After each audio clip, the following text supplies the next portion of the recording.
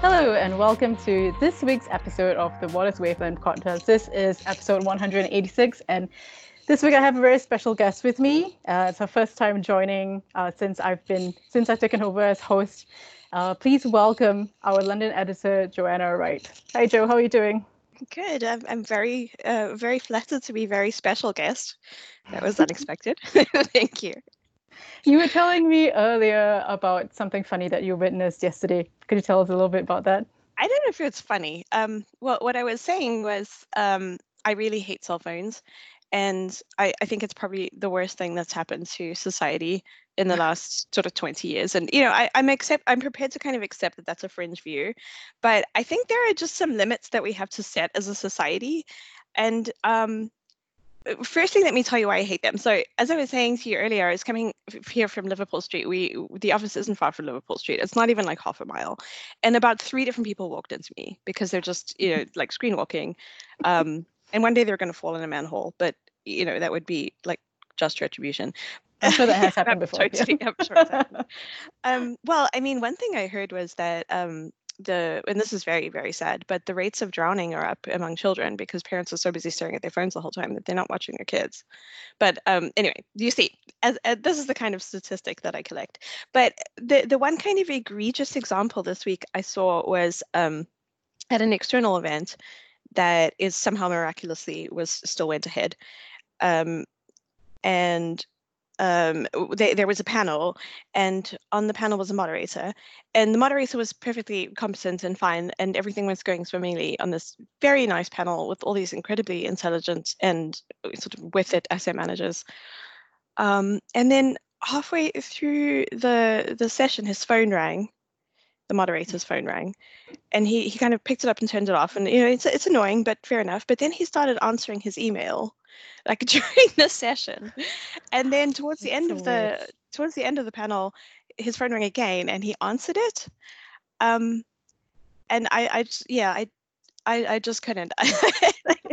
I'm just curious. Was his mic on while he answered it, so you could hear him say like hello?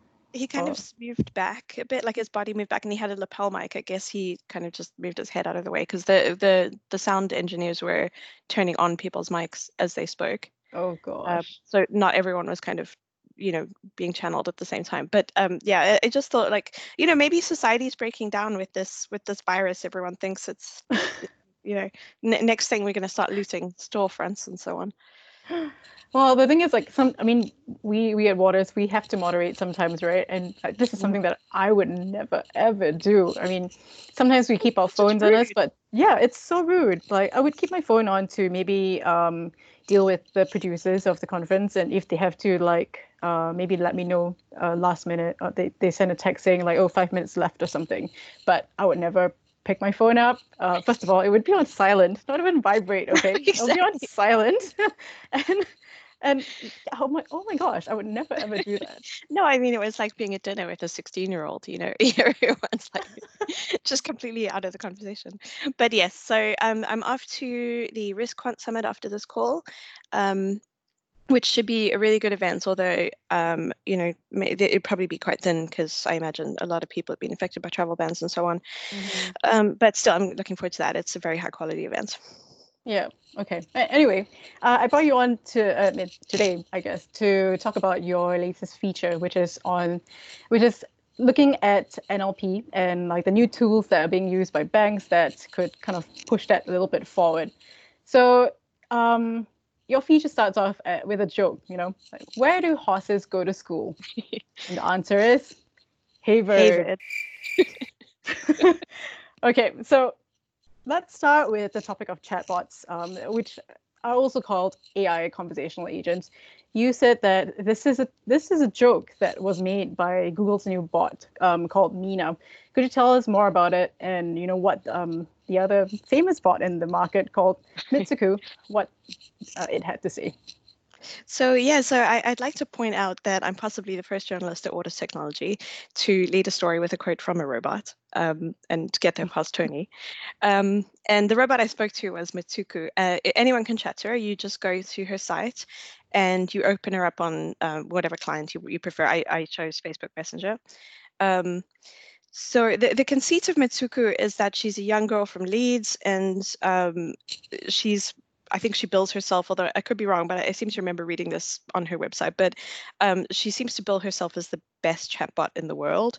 And she has won the Loebner Prize, which is a slightly controversial prize of conversational agent convincingness, I guess. Sorry, as I said earlier, I'm on my first cappuccino. But she has passed several Turing tests, and I think she's considered pretty impressive. So I asked her what she thought of Mina, and she had an answer very ready. She seemed quite salty. Um, she said that it's very difficult to tell how good Mina is because Mina hasn't been put out there for the public to speak to yet. And Google didn't release any kind of source code or anything like that, which, is not surprising because I think it cost, well, Google didn't actually say how much it cost, but there's a very smart article online that estimated the cost at, I think it was $1.5 million. Yeah. So, that's a lot of very valuable IP to be making public. Okay. And what do you think about these, I guess, The chatbots in impressive thing general? about Mina is that she told this joke, or it rather. She Yeah. doesn't. It doesn't have pronouns yet, unlike Mitsuko. I think one of the biggest Turing tests of robots is that they're able to, humor is such a kind of idiosyncratically human thing, and one of the kind of holy grails is getting bots to talk to you as a human would talk to you, which is incredibly difficult, and what the field has been concentrating on for a long time. And that's what Mina's supposed to do very well. Whether the joke is funny, as I say in the feature, is, it's not a funny joke, but the fact that she was able to make it is extremely groundbreaking. So Google hasn't actually released Mina yet, right? I mean, what is one of the reasons why it hasn't done that yet? I mean, would you think about, I mean, does Microsoft's Tay come to mind at all? Yeah, so when Google put Mina out, they put out a blog post and a kind of press release and an academic paper along with it. And in the blog post, I think it was, they said they probably wouldn't make it public for now because they wanted to make sure that the bot didn't kind of take on the racism and misogyny of the wider internet, which is what happened with Microsoft's Tay. I mean, that was kind of purposely trained to be a very nasty bot by kind of mischievous internet trolls. Yeah. And yeah, as you said to me, I don't think we need to give any examples of the kinds of things Tay ended up saying. Yeah, let's not. But I think, when you're talking about AI in general, this issue of bias encoded within it, it doesn't matter if it's chatbots or any other kind of the broad field of AI. I think that's a huge conversation right now. And incredibly interesting. There's the issue of algorithmic bias and algorithmic accountability. I was reading about this 10 years ago in the humanities context, or even longer ago, what I think the Americans call the liberal arts. But I think the conversation has been ahead of the STEM fields and those fields in considering ethics, which is not unusual. I think kind of ethical considerations always begin in that sort of, in the kind of more artsy side of the academy. But I think we're seeing the leakage of this conversation into STEM fields. And I think people are starting to realize that technology in general is not a kind of neutral tool. It's always and unavoidably political because humans are, always unavoidably political. So I think that kind of the most advanced thinking around algorithmic bias is not about completely removing all bias in the data, because there always will be bias. When you select data, you're selecting data. There's just inevitably data that you leave out. But it's to be aware of the bias that you're encoding. So where am I coming from? What is my position? Whether, as a researcher, as a data scientist, what are my assumptions, and questioning those assumptions in the models that you're building, in the data that you're feeding those models. And, how do we make sure that it's not promoting racism or sexism or any other kind of, socially encoded bias, I guess, that could prejudice everything that runs on AI, which is, a huge amount of things. I think the classic example in finance that's always brought up is giving people credit, literally like capital. Yeah. Access to capital could be prejudiced by models. Mm. And there, you've got kind of historically disadvantaged people could be prevented from starting businesses. So I think that, that's a very broad topic, but it is a very much one that I think will be central to these conversational agents because they're trained on these huge amounts of data. I think I kind of touched on that in the feature, but I didn't really go into it.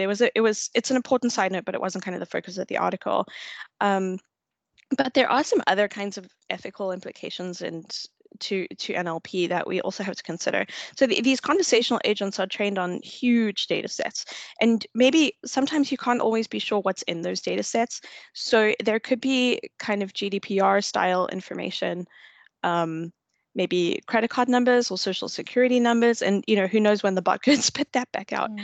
Mm. And then of course there's the whole issue of privacy.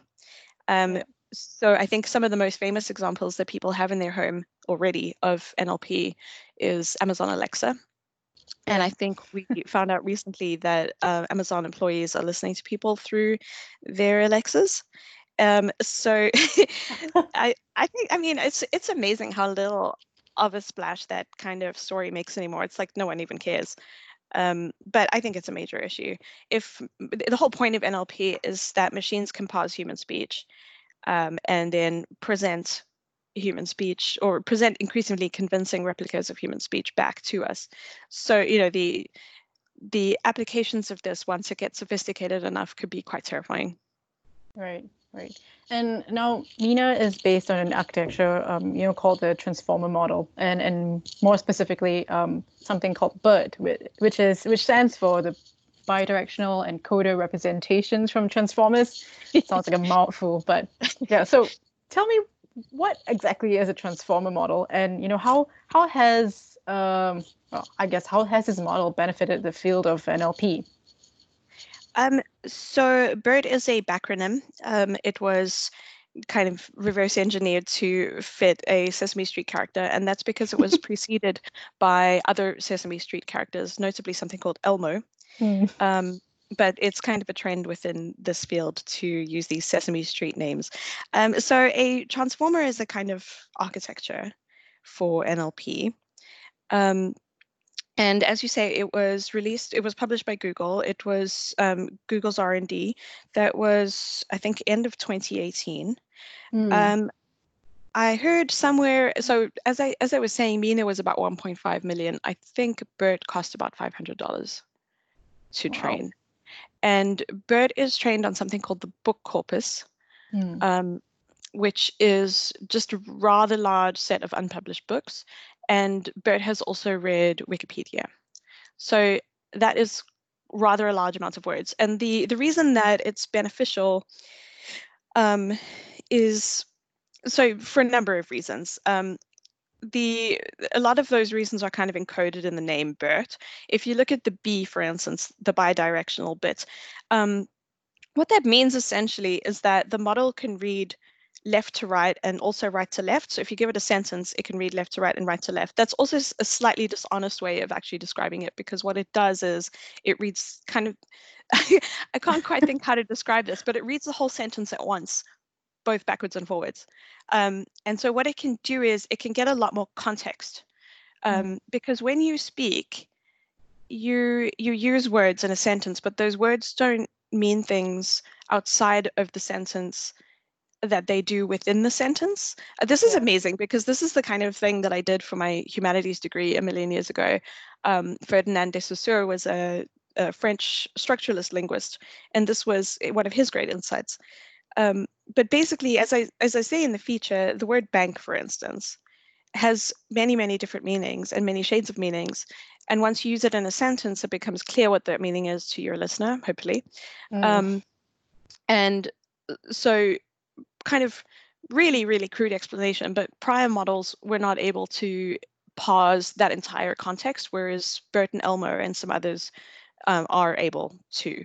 And so they can produce much more kind of human-like results and just be much more faster and efficient and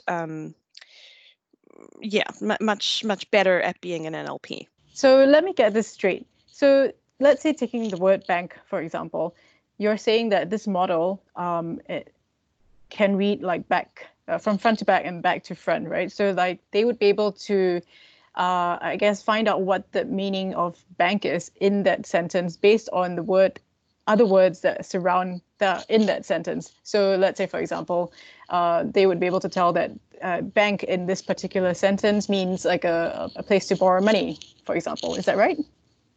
Yeah, I think so. I hate to say definitively that's how it works because I've spoken to a lot of really smart people for this feature, and when I sent them follow-up questions afterwards, they would kind of be like, "No, that's not what I mean." They're very, very precise people. They work with language, and they are very linguistically precise. And I think the field of NLP is so complicated that people get used to explaining things in these kind of very simple visual ways to the layperson like myself. But yes, that's what I took from it. And basically, kind of there were some amazing innovations in this field prior to Bert and Elmo. I don't want to I don't want to give the impression that this is kind of the first revolution in this space at all. Yeah. There was something from Facebook called fast text, and fast text was, as it sounds, much faster at doing certain things. But fast text, I think, could only really read from left to right. So this bidirectionality of Bert and I think Elmo too is extremely crucial. But it's not the only thing that makes Bert better. To know what the other things are, you would have to look at the E, the R, and the T, and some other kinds of some other bits of the model that are also quite revolutionary. The fact that Google published them and made them open source, it has been a huge boon to people because what it means is that they have these already trained models that they can then train with more specialized data sets to make BERT do what they want to do in their own contexts, but they don't have to train it on the book corpus and they don't have to train it on Wikipedia. That's already done for you. It's all out there. All you need to do is go and download it. That sounds really easy. I mean, it's been so this is why you'll find all these BERTs everywhere. You've got SciBERT in the life sciences. We've got some other BERTs that I mentioned in the feature, and this is what the Tim Nugent from Refinitiv was talking to me about within the feature. So it's interesting you mentioned Refinitiv there. I just wonder, how are data providers like Refinitiv and Bloomberg using transformer models like BERT? So pretty much everyone who has conversational agents or NLP models or anything like that and uses them seriously was aware of BERT and went and downloaded it and has been working with it. And Refinitiv and Bloomberg, obviously, no exceptions. They both have something that is a big advantage, which is access to massive amounts of data. So in the case of Refinitiv, Tim Nugent, who was working within their innovation lab to build a transformer model, he gave me this wonderful deep dive into the process. And his kind of insight was that there were all these different BERTs in different verticals. There was SciBERT and BioBERT, as I said earlier. And he thought, why not have a kind of financially trained BERT? And so that's what he did. He did quite a lot of intensive work to train another BERT. But his thought was that if he trained it really hard in the beginning, if he did a lot of work within the beginning, then it could be rolled out across the business in many, many, many use cases and applications. So the one that we spoke about, and I think this was probably one of the first applications, was applied to ESG, which, as we know, is environmental, social, and governance issues.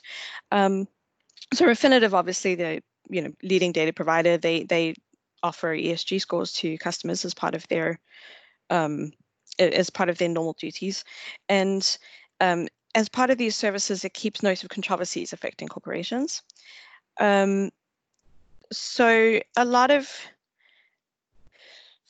basically what happens is, put in a very sort of crude way, is that the BERT that Nugent trained is shown a news article, and then it tries to classify it into a controversy category. So let's take a kind of very egregious example, the Exxon Valdez oil spill. If this model had been around then, you could have fed it this news article, and the model would have put it into environmental controversy.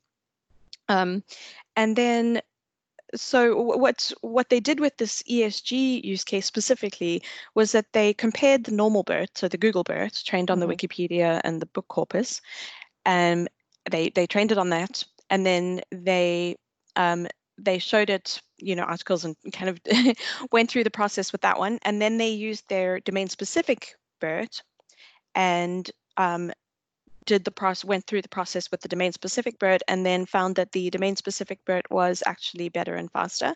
So then, they knew that it worked, and then they could push it out to all kinds of other uses.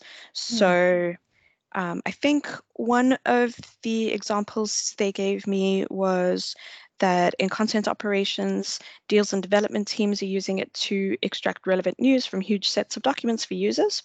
So for instance, if you wanted to know about ESG related M&A, the model can accurately identify which articles are actually about an ESG related transaction. WorldCheck uses it. I think the famous WorldCheck database on financial sanctions against individuals. And that is, what was the other example they gave me? Then, of course, in Icon, the model can feed the most relevant articles for users who search for news about companies in investor briefs, which is another feature of the terminal that they have. So at Bloomberg, it's obviously they're very different businesses, but I think the uses there are sort of fairly comparable. It's also about accessing the most relevant information. They take in a huge number of articles every day, and then without using the model yet, that's all kind of clustered. And then relevant stories are fed to terminal users. What the model has helped them to do is to group those kind of relevant headlines under another headline. So if you're looking at the terminal screen, you'll have, let's say, 5 stories on Tesla. Let's say there was a big event, maybe an earnings call or something like that. And then out of those millions and millions of stories, and out of those ones that it's feeding back to you, it will generate a headline. And I think this is pretty impressive. I mean, this is a machine generating a headline that reads like a human journalist wrote it. So you'll kind of see that in the terminal in front of you. That's interesting though, because then the model is also further trained by Bloomberg journalists, right? Who at the end get to decide which headline sounds better, pretty much. Yeah, so it looks a bit like a Facebook thumb up, and you also get a thumb down. This is not a terminal user wouldn't see this, but this is just a way of making sure that it keeps getting better and better and better. Yeah, it's like a like and dislike kind of button. Yes, exactly. Icon, I guess, not exactly really a button. Yeah, because there are still, I think Amanda Stent, the researcher that I spoke to for this article, she mentions what she calls clunkers, which is the kinds of mistakes that the model can still make, and this is a way of breeding out those mistakes. I mean, these mistakes could be quite egregious, so you do need to keep training it. Like, I think the example she gave me was leaving out the word "not" in the headline, and I mean, you could see how devastating that could be. Like Tesla is not profitable this year. It's a very different headline to Tesla is profitable this year. So yeah, so they obviously this is machine learning, and you want it to keep learning. Right. So what are some of the limitations that exist? I mean, that this that these models have? Well, I think it's important to note that this field is constantly evolving, and what we're talking about as cutting edge now, in 5 years maybe, or even less, who knows, will look a bit kind of passé. And I think some of those cracks, as Amanda put it, are already starting to show a little bit. So she mentions that, for instance, these models can be over-parameterized. And that I think talking to a kind of layperson, she helpfully put it like this. So these models have a lot of knobs in them that you can turn to kind of tune the model, and you tune it with the data. And she says there are kind of almost too many of these knobs. So the next step is to make these models much, much, much smaller and still get the same kinds of performance. And someone has already started working on something which I think is such a cute name, called Distilbert. Yeah. So distilling it down. The other Makes thing, sense. yeah, the other thing I think is an important point, especially for these businesses that are trying to put across the notion that they're carbon neutral, that they care about the environment, is that these models cost huge amounts of computing power to train. And it's a bit like Bitcoin mining, right? You just need all this computing power. But unlike Bitcoin miners, they have to be accountable for the massive amounts of carbon that they might be producing. And then, of course, there is the issue of bias, which we started off the conversation with, and that's not exceptional to Bloomberg or Refinitiv or to BERT. It's just a conversation that everyone using AI should be having at some point. Yeah. Okay, that's interesting. It'll be. I guess it's kind of like a wait and see kind of game, and you'll definitely, or we at Waters anyway, will be definitely following any progress in this area, right? Oh yeah, absolutely, and it's so fascinating. Just AI in general is obviously captures the human imagination, because especially when we've been prepped on movies like Terminator 2, which is one of my favorite movies. But just the use cases, when people give me the kinds of deep dives into use cases that Amanda and that Tim gave me, it's so interesting, and I feel it's just one of the fun parts of my job, is just to see how people are using these technologies in practice like this. Well, speaking of fun, I mean, we do have a lot of fun at Waters, like doing deep dives into technology that we aren't necessarily trained in, and learning about new things like BERT, so transform models, or like quantum computing, all these sort of like big things that we don't have, like, I guess, educational background on it. So, but anyway, I We digress a definitely little bit. don't. And I hope I haven't said anything absolutely like a clunker, like Amanda would put it. Um, but I did spend weeks reading all kinds of stuff on NLP, and it was really, really just so much fun and so interesting. Yeah. So yeah, I'm just thinking about like the fun that we have at work doing in our daily, I guess, jobs. Being journalists for water technology, like finding out all this, new information, and basically conveying to our readers, why, if it is or isn't important, and why it isn't or is important to them. But let's talk about a different kind of fun now. So like that's one fun we have at work, but we could also talk about other fun that we could have at work. And you recently discovered an interesting link of like how to have fun at work. Why don't you tell us a bit about that? Sure. So you asked me to prep something fun to talk about for the podcast, and this was actually quite a strange coincidence, as I'd just been thinking about fun and how I'd kind of forgotten what that was. Um, I think it's the end of winter. There's just been this coronavirus onslaught on Twitter. It's just been it's traditionally not a great time of year, and with the news cycle being what it is, it's just even worse. London winters are hard on someone who is brought up in the southern hemisphere, and can be a bit of a shock to the system. Fortunately we're heading into the spring now, so I'm feeling much better. But all these coronavirus updates not improving the mood. So I think it's kind of an indication, and maybe a bad sign about my state of mind, that I had to actually Google what is fun. And, and that led me to this article that I wanted to talk to you about today, which was it's called 25 Ways to Have More Fun at Work. And it kind of cheered me up, although possibly not for the right reasons. Mostly just because I loved imagining trying to get these past Tony. Um, like Which if we one were was in the most outrageous for you that the you would sword try to fight get one, past him? the sword fights. Can you imagine like beating Tony with a foam sword? I would completely love that, honestly. we should all have one, and then the next time we're all together in New York, like just bash them up. Okay. I mean, there's definitely kind of a Michael Scott flavor going on with a lot of these. You know, I could, and Tony's just not a Michael Scott kind of boss.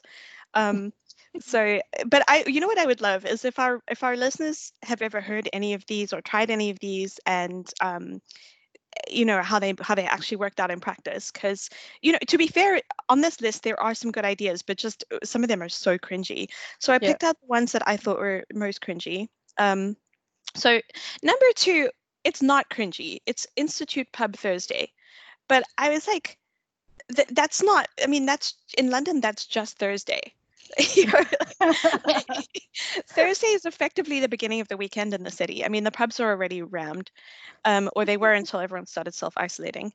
But what I thought was interesting with this one was the article says you should celebrate making it through another month, which made me worried for that workplace, wherever this person is writing this from, because, you know, what are they doing that they're worried about not making it through another month?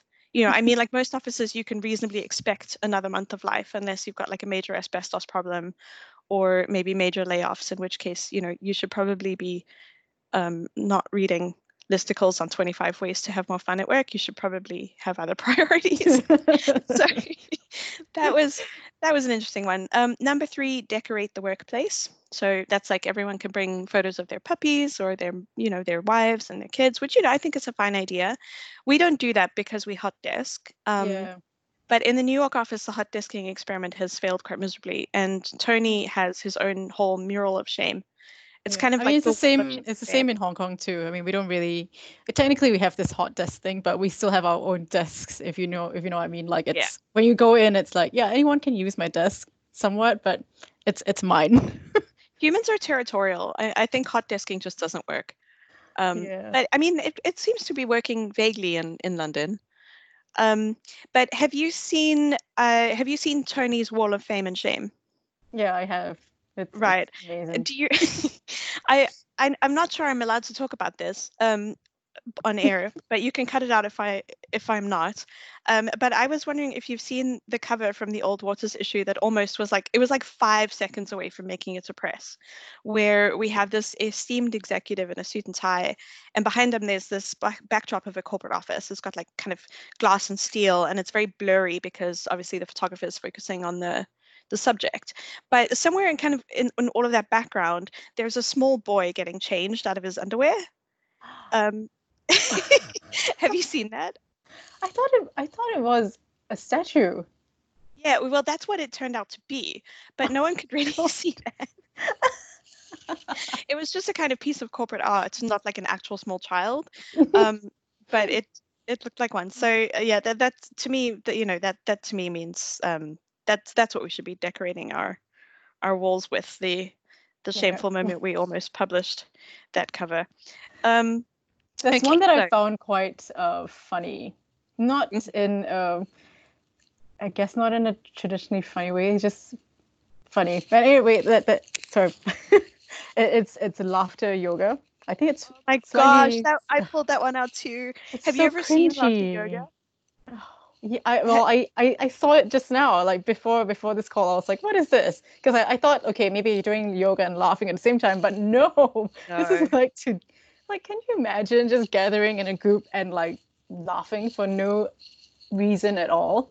It just made me, it just made me feel like I'm watching like a bunch of psychopaths, and like just randomly laughing, even if it's forced. It's just like a I don't know if I should cut it out. No, that's a That's really horrible. good that's actually a good replication of what it sounds like. There's a subreddit called r cringe where people post like really cringy videos or really yeah, they're usually videos, and the a laughter yoga video has topped r cringe for the last like 5 or 6 years. It's the most embarrassing thing I've ever seen. It's really bad. So yeah, that was another one I picked out for sure. Hmm. The other one was setting up a humor room, which was turning the coffee room into a humor room, stocking it with stand-up comedy routines on DVD or audio tape. And I was wondering what you think of that. Um, Well, we don't really need DVD or audio tapes now, right? You can just go on Instagram or something, just follow like a comedian, and that's it. So I don't really think that would work very well. I I don't think think any of that these would work very well. yeah, I mean the one that I think has kind of worked. If you scroll a little bit down in that article, it says something like start a fund committee. So I don't know about London. I'm not too sure about New York as well. But in the at the Hong Kong office, we have the social committee, which I'm quite proud to be a part of. I mean, the Hong Kong office is quite small. We only have about like maybe 40 of us, although we're growing.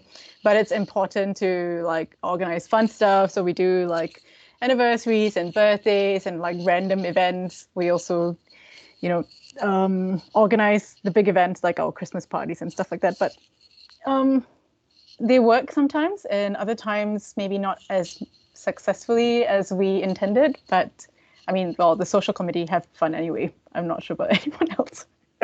Well, I mean, I don't want to make it sound like I don't think you should ever have fun in the office. I just think celebrating birthdays, celebrating holidays, that's great. I mean, you should foster a sense of camaraderie, esprit de corps, and all of that kind of thing. I think it's, despite my cynical British outlook, it's good to have fun and feel good at work. I mean, just I think a lot of these articles that tell you to do that are couched in like it'll increase productivity, but it's more important than that. It's just Yeah. appreciate people's time that they're spending with you. 8 hours a day of their lives every single day. Yeah. But I think the most important way that employers can make life fun is just respecting time off and work-life balance and allowing leeway for parents and that kind of thing. Yeah, Like exactly. foam sword fights in the office. I mean, Yeah, so yeah, we should have specified that it was foam sword fights, yeah. not real Oh sword no. fights. Oh my God. What is that? I have no idea. Oh Okay, well, God. it's stopped now. What? Jesus. Oh my God. I might add a little bit of that in. That sounds kind of funny. No, please don't do that. Oh my God. Okay. No, you can do that. You can do that. Um, okay, let's start again, shall we? Where were we? What were we talking about? Talking about foam swords. Oh yeah, so yeah, I think it's quite important that you mention it's foam swords instead of a real. I wouldn't want our listeners to actually think we were having real sword fights or we were trying to have real sword fights at the office and against Tony for that matter. We all know we'd win over him, right? I mean, I would love to hear genuine ideas from our listeners about how they have fun day to day at work. And remember to be lighthearted and not let coronavirus get them down. But I think foam swords just, it ain't it. I also think there's a kind of backlash happening against these fun offices. There was this cliche of the startup office with the foosball table and the free beer. Yeah. And I remember a few years back, there was a lot of hand-wringing among financial technology companies and banks and so on who wanted to attract the prime talent from the Facebooks and the Googles. And, it was quite funny to see these like very, what's the word, kind of historically conservative environments like banks and so Straight. on. Yeah, exactly. Saying like, do we need a ball pit? Is that what the millennials want? A ball pit? But I think the conversation has, when I say the conversation, I mean like online and just talking to people myself. I think people are starting to talk about satisfaction with actual work a lot more. Like in our context, for instance, people are talking about like about retaining data science talent, for instance. And there is definitely an awareness that you don't retain data scientists by giving them free beer. You offer them access to big proprietary data sets that they wouldn't find at other companies. You involve them in projects that they have ownership of and feel proud of. It's that kind of thinking now that I think that's where people have fun at work, right? Is like Yeah. satisfaction and autonomy and ownership of their projects. It's not like what's another example from this amazing list? Having meetings that are not business related, which I think is possibly the worst one on that entire list, because if there's one thing you ask anyone in any industry, anywhere, they're going to tell you I sit in too many meetings. Yeah, that's true. I mean, I think at the end of the day, it's more about getting more sense of fulfillment from what they do, right? And if a company decides to, supply their, as you mentioned earlier, data scientists with data sets that, they wouldn't normally have access to for them to, I guess, experiment with, that would give them a higher sense of fulfillment. And then hence they would technically enjoy their job more and enjoy being at that particular company for a lot longer. Right, exactly. I mean, if you're working at Dunder Mifflin and you have foam sword fights, I don't think it's gonna I don't think it's gonna improve your experience of work anymore. Okay. Well, with that, I think we can. It'll be very fun to hear some of our listeners' ideas and how they have fun at the office, and also if they have anything else to contribute on transformer models and NLP in general.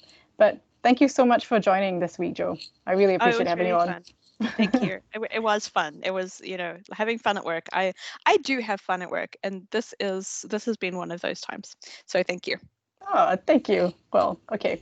See you guys again next week. Have a great week. Thank you. Bye-bye. Bye.